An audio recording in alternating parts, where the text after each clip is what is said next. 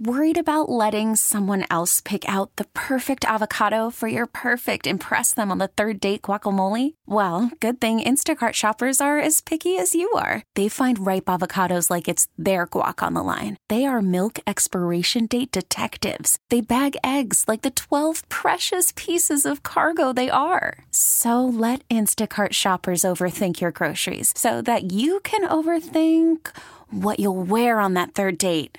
Download the Instacart app to get free delivery on your first 3 orders while supplies last. Minimum $10 per order. Additional terms apply.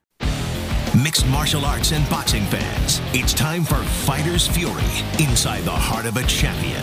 With your hosts, Brendan Tobin, Seema, and Tommy Guns. It's time for Fighter's Fury on AM 790, The Ticket. All right, good morning, everybody. Welcome on in. Fighter's Fury here on 790 The Ticket. Tobin here with you for the next hour as we'll dive all over the world of mixed martial arts and boxing. Lots to dive into. Plenty of action from this weekend. And we have a big UFC card coming up next week. Deontay Wilder's fighting next week, so a lot of recap and a lot of previewing to get to.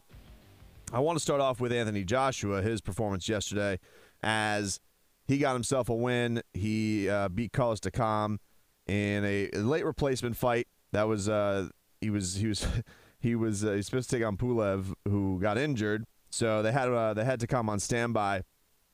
And I don't think it's going to be the most memorable performance of Anthony Joshua's career. He's kind of the golden boy right now of the heavyweight division. I don't think anybody can look at Anthony Joshua and think he's doing anything wrong. I mean, he's selling out 60,000 seat stadiums in Britain. The guy's got one of the most prototypical heavyweight bodies people have been looking for a long time. He's got a thrilling win that he just had over Vladimir Klitschko. So he's pretty Teflon right now.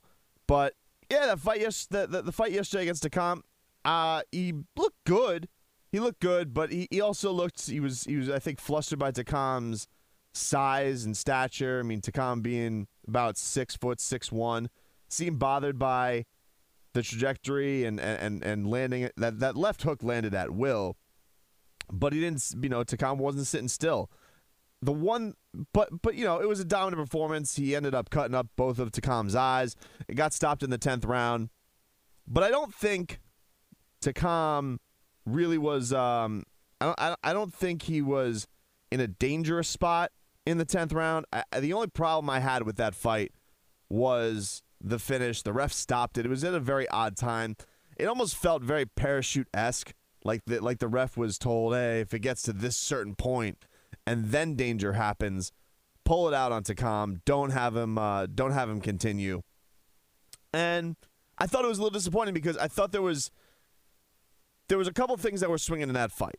It got super dangerous, I would say, 4 rounds in. And Anthony Joshua was putting it on Takam. Takam really wasn't in the fight. He didn't seem like he could put any offense.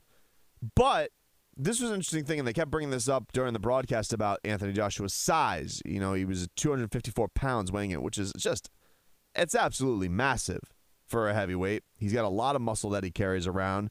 And this was a question in the last fight against Vladimir Klitschko about his cardio, about him petering out especially after he got the knockout or the knockdown of Vladimir Klitschko in the 5th round, that he seemed to have a huge adrenaline dump, and it took him a while to get back into that fight. And I don't want to say that Anthony Joshua was fatigued because he was certainly measured. He didn't overexert himself very much, didn't really have to, but the output did decline with what he was putting on Takam. And for a guy who, Takam was landing some good stuff on Anthony Joshua, but clearly was in a position where I don't think he could have put Anthony Joshua in any real danger. I was surprised by how low Anthony Joshua was in his output to not put him out there in a more convincing fashion. Now, some of this you can credit to Carlos Takam for his heart, his will, his toughness, because he was taking some absolute bombs. But he had both eyes cut up. The rest were having to start checking him probably around the 7th round. And the guy was just pawing at his eyes the entire time, was getting that thick blood into his eyes, very hard to see.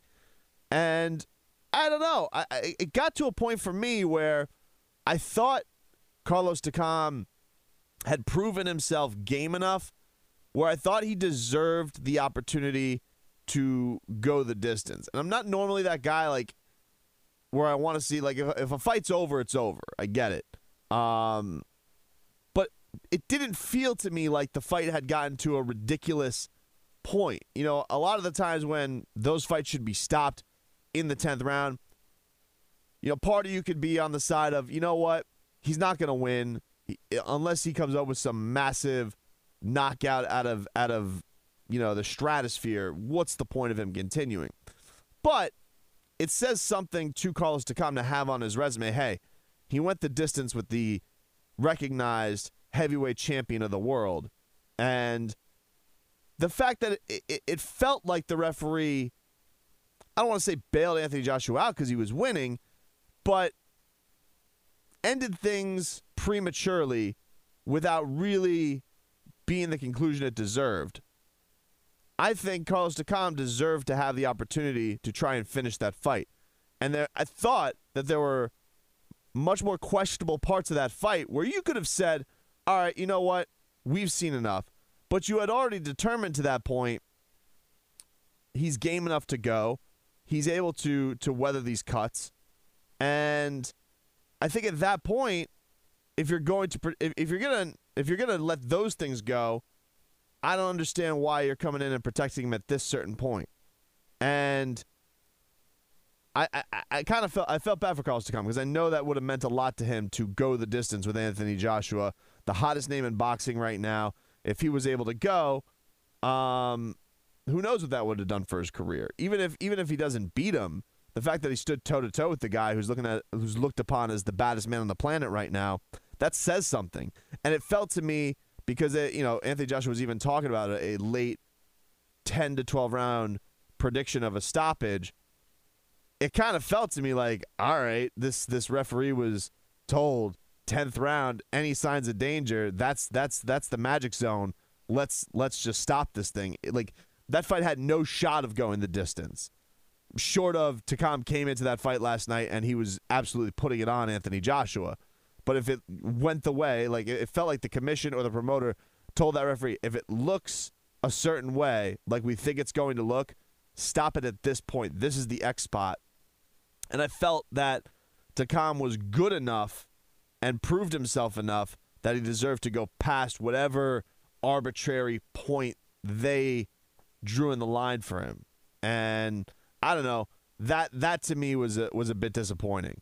But overall, Anthony Joshua, he TCB'd. He took care of that business. He went in there. He was a replacement opponent. 10 days notice that he had to take on this challenge.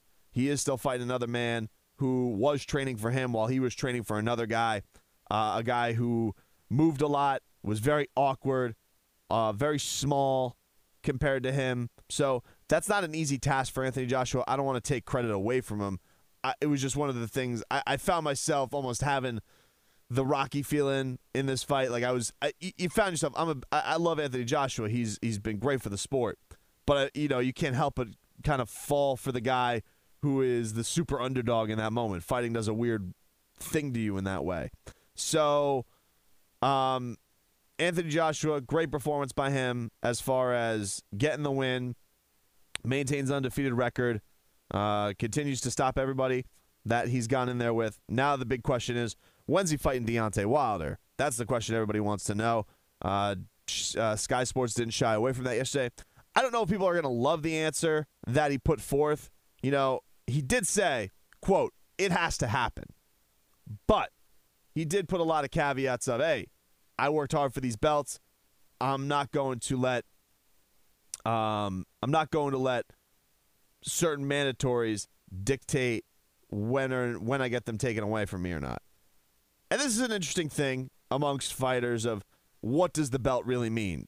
For Anthony Joshua, does he need those belts to be recognized as the heavyweight champion of the world? Those belts are an interesting thing. They're commissions put together. There's fees, their own rankings. There's a lot of politics. There's a lot of money involved with them. But I think if we're going to look at this from a standpoint of boxing fans they know. They don't need those belts to decide who really is the champion of the world. For a lot of the times, they're great for fighters who are actually maybe on the cusp of getting into that picture. You know, you want to talk about the guys who maybe have other pieces of the heavyweight championship. For a guy like Deontay Wilder, it's probably important for Deontay Wilder to have that piece of the WBC crown just because it's a well-recognized commission. He otherwise, really, I don't know if he would have had. I don't know if he does get a stake in this Anthony Joshua claim, but he does have that piece. So it is important. Let's get in there. Let's unify the belts. But the idea that Anthony Joshua has just got to go in there because he's got to fight whoever the WBO or the WBA or the IBF tells him he has to fight. For right now, those commissions, in my mind, with these belts, they're lucky to have him wearing those belts and bringing credibility to those belts. So, from my standpoint, he should go fight Anthony Joshua whenever the hell he damn well pleases, and those commissions should be happy that somebody of the ilk of Deontay Wilder would be winning those belts whenever. Now, Deontay Wilder's going to fight next week. He's going to take on Bermane Stiverne. It's a fight he should win. He's already won it. He's come out and he said that he will retire. He will leave the sport. It's loser leaves home match going down next week in Brooklyn. No, he will leave the sport if he loses to Stiverne. Stiverne went the distance with him. That's where Deontay Wilder won his WBC belt. It's a late replacement. He was supposed to take on Luis Ortiz. It's a bummer for Deontay Wilder that the Luis Ortiz fight didn't come through because Luis Ortiz was recognized as a guy a lot of people didn't want to take on, a high-risk opponent, older, awkward, little bit of mystery to him. And the fact that he popped for PEDs is a bummer for Deontay because I think that would have given Deontay a lot of the credibility he's been looking for.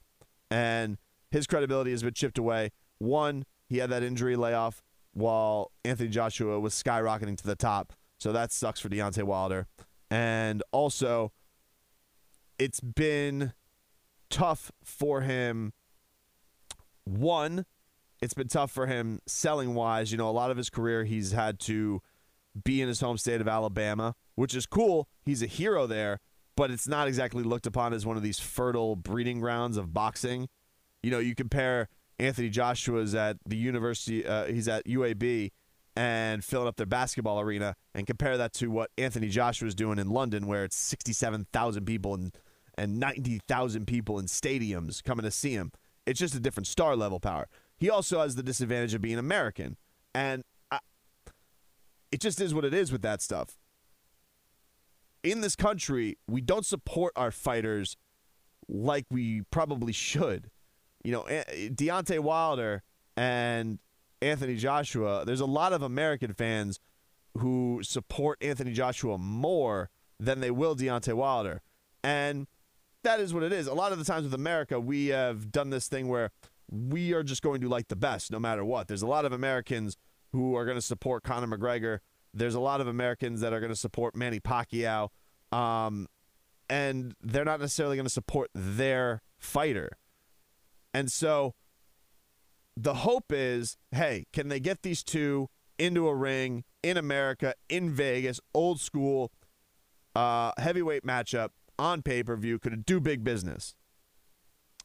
And this fight coming up next week for Deontay Wilder, he's got to put on a big showing against Bermane Stiverne. He's got to beat him worse than he did before to get people really buzzing about him, to get people really caring. If he goes out there and he goes the distance with Stiverne, maybe it's an all-time classic. Maybe people will be talking about, but I think he's got to go out there and make a statement. No, there's not going to be any twiddling our thumbs here and going after mandatories. No. We need to make the fight with Anthony Joshua happen next, whether it's in April, May, June. The next time those two step into the squared circle, it needs to be against each other. And that's a tough ask for Deontay Wilder because he is clearly B-side here. He doesn't have the fan base. He doesn't have the signature win. He's older, so time's not on his side. It's a big ask for Deontay Wilder, and it's tough for him to be patient in all this. But I hope that both sides don't overthink this, and I hope Al Heyman's side doesn't overthink it for Deontay. I hope Eddie Hearn's side doesn't overthink it, because you want to get these guys when they're at their absolute peak. Waiting these things out, it doesn't really turn out great. Maybe you do a little bit better. Maybe you do a little bit better financially. Maybe. I don't think either one of these guys are at that superstar level. Like, if you put Anthony Joshua on a pay-per-view and he had to sell just in America against anybody, how's that doing? If you had to put Deontay Wilder on a pay-per-view by himself against whomever, how's that doing? If you put them against each other, how's that going to do over here? It's an interesting question. They're both pretty fresh in everybody's mind of getting to this upper level of stardom. But that being said, we've seen the weight out on these big-time matchups when you drag it along and you drag it along and you drag it along. The quality in ring is never quite what you hoped it would be. And so I hope that they don't get into this game of waiting around and waiting around and waiting around until it's not quite as good as it should have been. Because Deontay's getting up there. And then pretty soon, Anthony Joshua's going to get up there. And they're both heavyweights, so that shelf life's a little bit longer because of the power, because of the rawness of that. But even still, I mean, people are jonesing for this. Boxing fans want this fight. This is one of the fights. Promoters have been promising we're not going to wait around anymore. We're going to give the fans the fights they want. This is one of them. This is one of your aces that you get to deal for 2018. Don't screw it up. We got some UFC to get into. There was some action last night. Controversy coming out of last night. Lyoto Machida returned last night. Not going exactly the way he probably thought it would. And we got to get into UFC 217. Bisping GSP, Cody Garbrandt against TJ Dillashaw, Rose Namajunas taking on Joanna and Jacek. A lot of big fights coming up next week in MSG, so we'll get into all that. Fighters Fury's back after this. It's Fighters Fury on AM 790, The Ticket. All right, welcome back. Tobin here with you, Fighters Fury. Want to get to UFC 217. Little recap of what went down last night. Big stories out of last night for UFC São Paulo Fight Night. Lyoto Machida made his return. First time in a couple years. He was on suspension from USADA. He popped for a steroid. First fight since he fought down here against Yoel Romero. Yoel Romero kicked the crap out of him at the Hard Rock. It's actually the last time we got a damn card down here. That's cool. It's not like I'm salty or anything. Give New York like 9 cards, but don't give us any cards. And like the Nassau Coliseum it's a rat hole.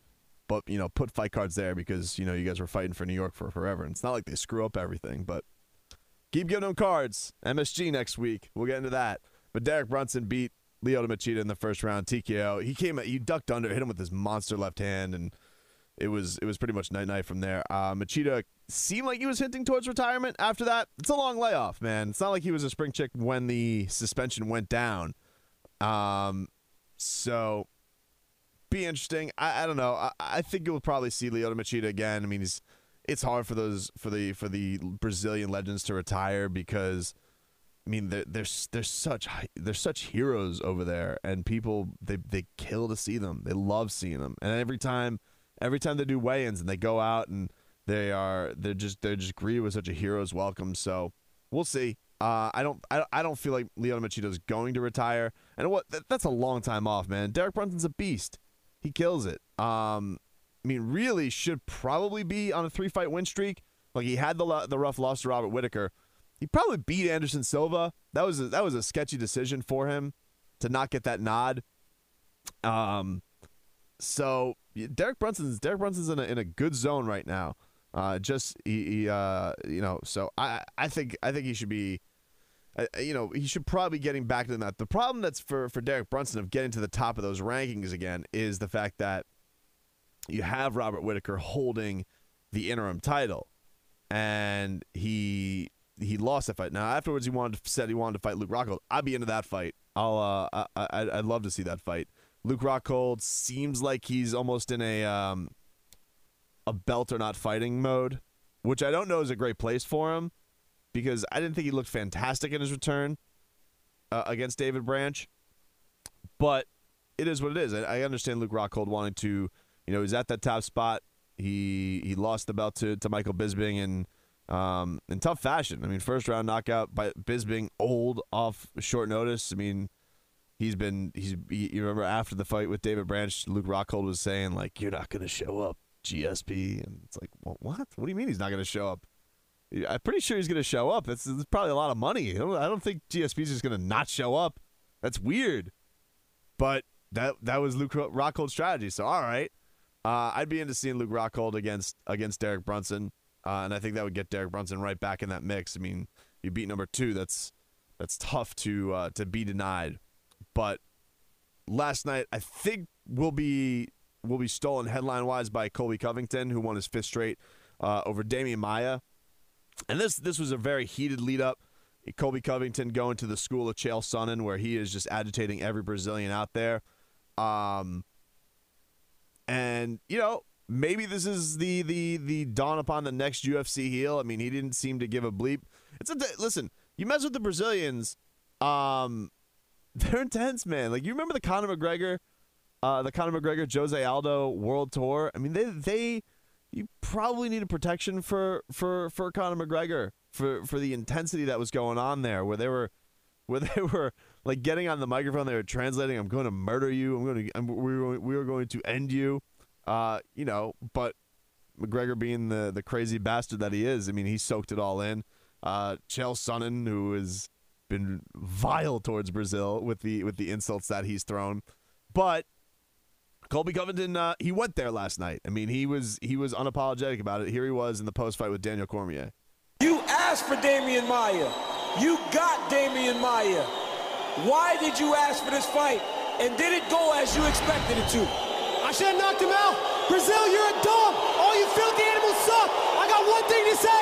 Tyrone Woodley, I'm coming for you. If you don't answer the front door, I'm going to knock it in, and I'm going to take what's mine, that welterweight belt. Hey, you may not love him here, but they love him in Clovis, California. Colby Covington! Translating tonight. We ain't translating tonight, baby. All you need to know is bring me my belt. Where you at, Tyrone Woodley?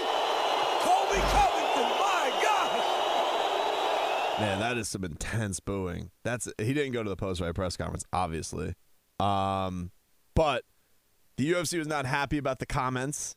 UFC senior VP David Shaw on Covington's comments. In terms of fan reactions with the Covington fighting, there's no averse to support any of the fans throwing items or any stuff at the fighters. However, having that said, we're looking into the situation with Covington very seriously, and it's already being reviewed by our Code of Conduct Committee. It's something we're not very happy about. Covington came out with some statements of his own. He said, on the walkout, I get called every name in the book and chant, "You're going to die." I poked back at them a bit. I wouldn't say a bit. I mean, he poked back at them strong. Man, that's an intense atmosphere. And he says, the crowd reaction was something I was looking for. They hate me. I don't respect them. Says, quote, they don't need to translate for me because I was talking to America and the fans who support me. Now, the questions are, there's a couple things with this, with Colby Covington. There's definitely market in being a bad guy.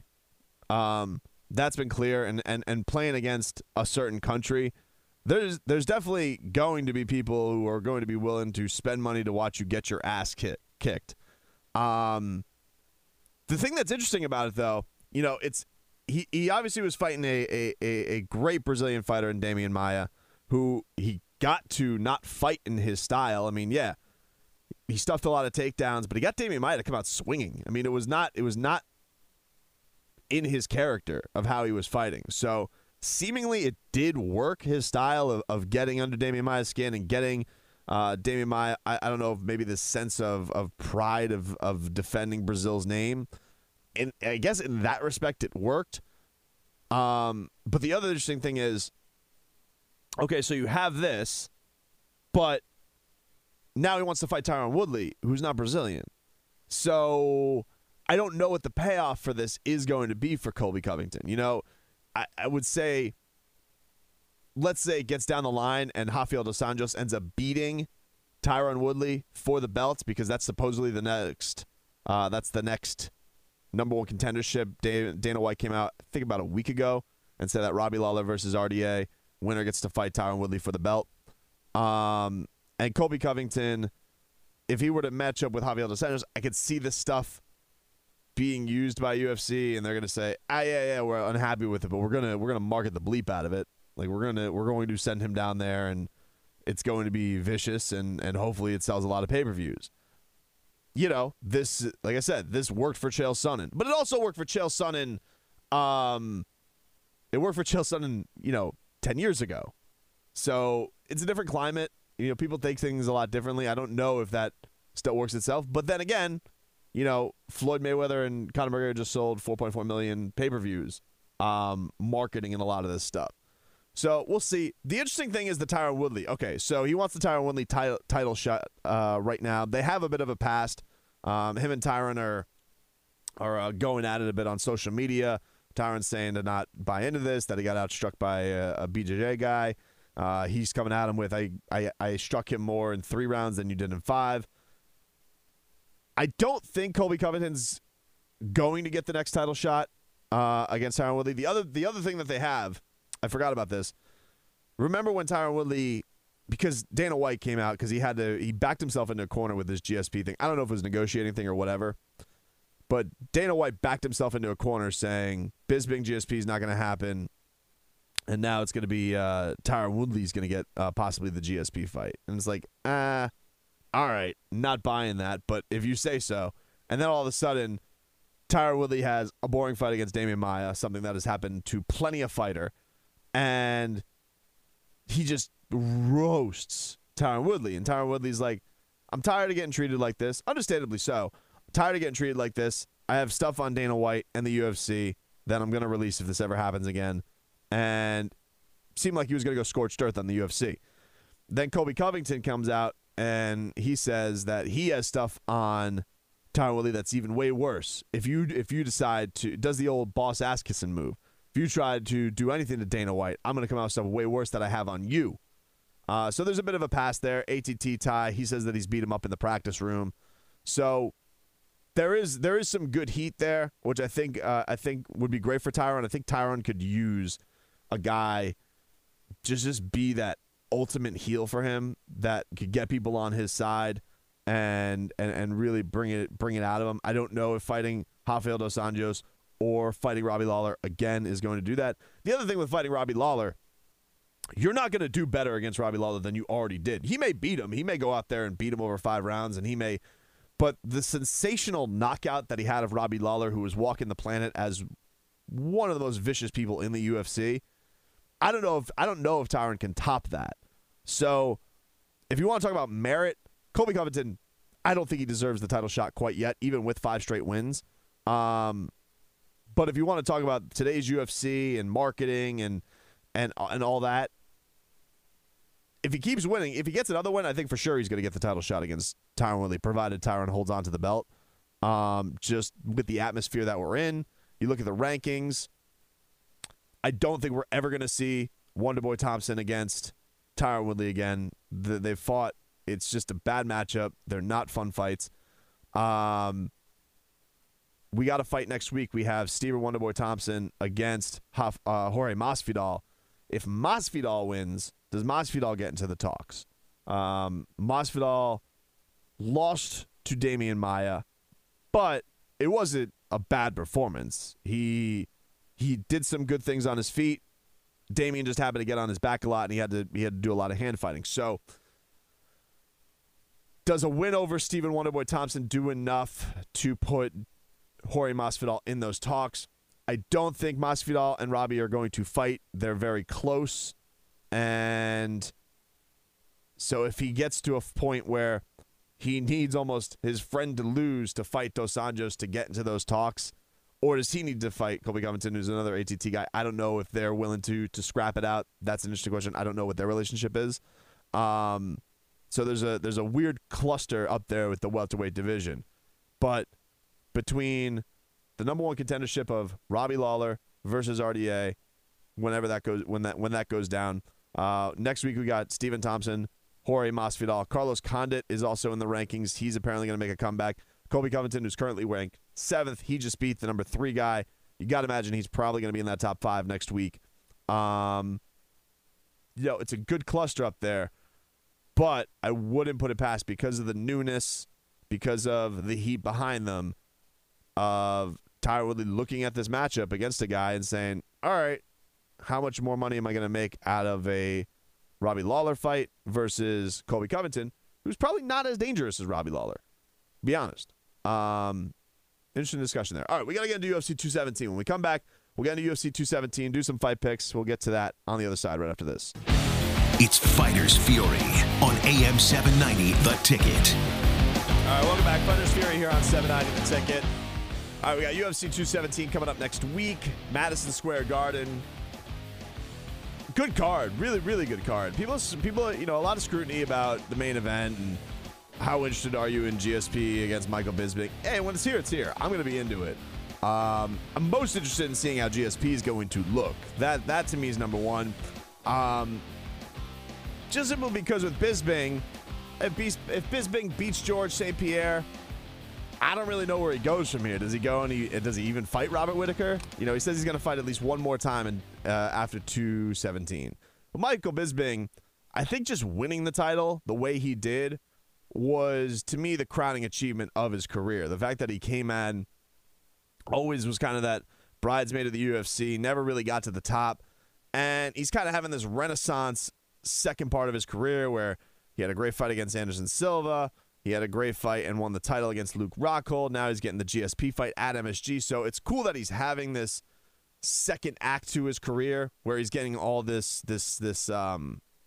hype and again to do all these great accomplishments.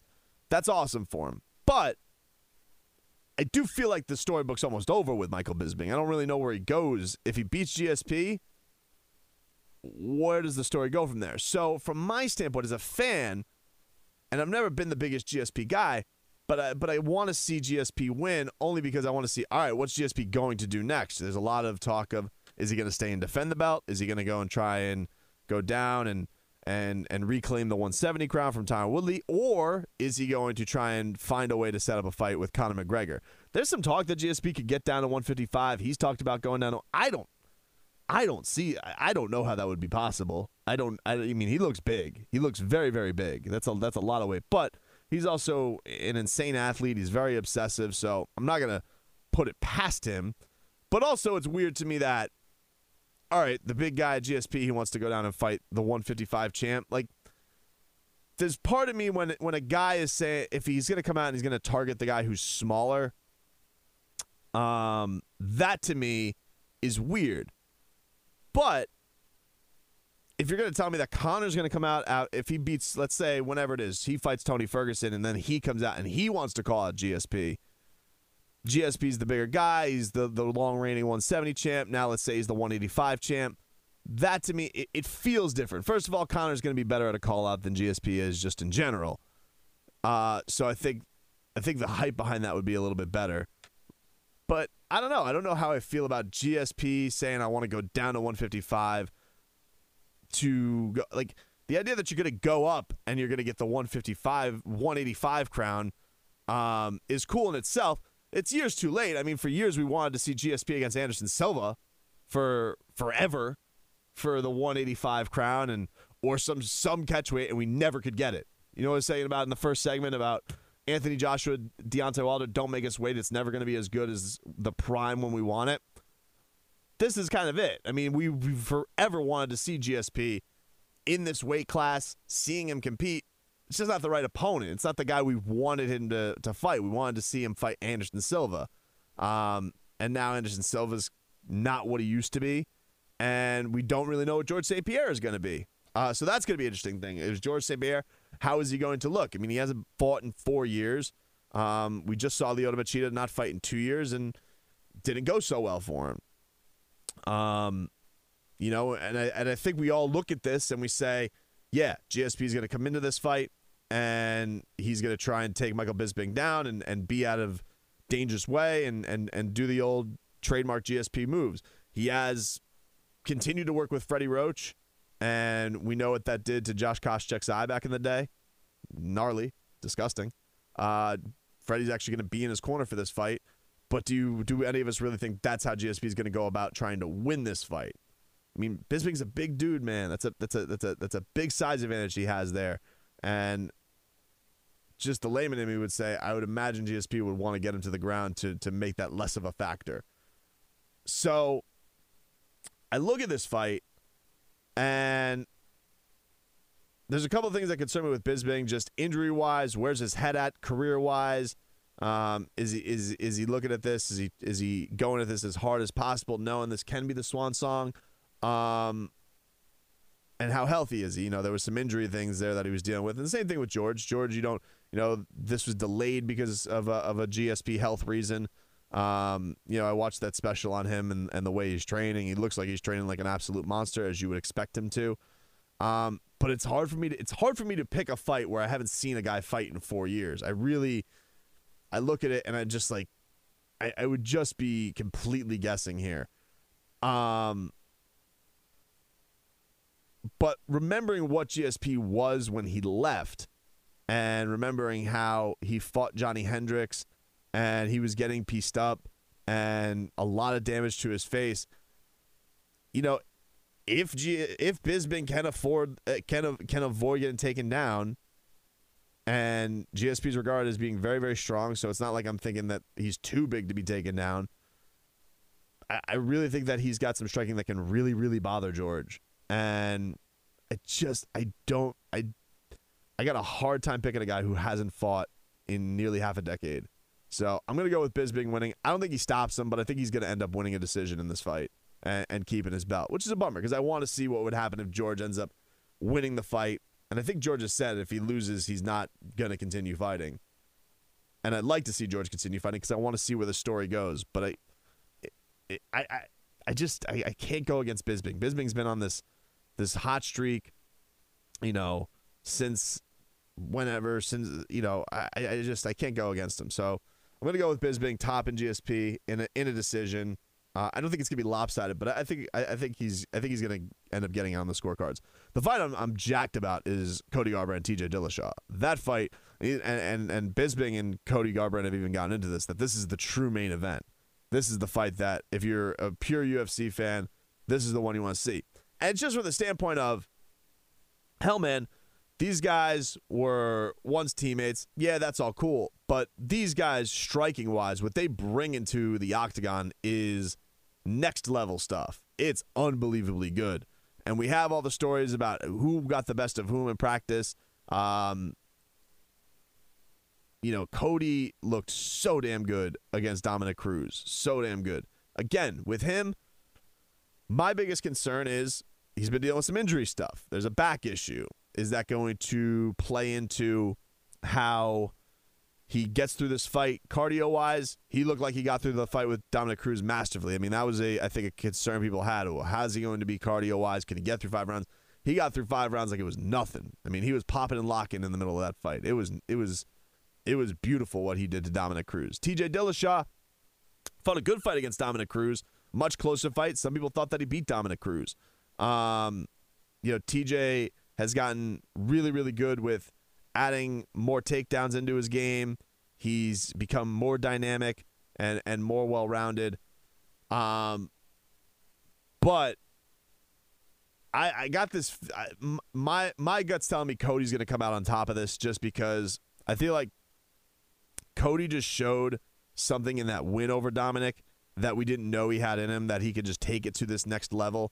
I feel like mentally we saw too. I mean, Dominic Cruz is a real wizard when it comes to getting in guys' heads and trying to get them to overcommit, and he bought into none of that. None of that stuff got to him. So I think Cody's going to come out on top in that fight as well.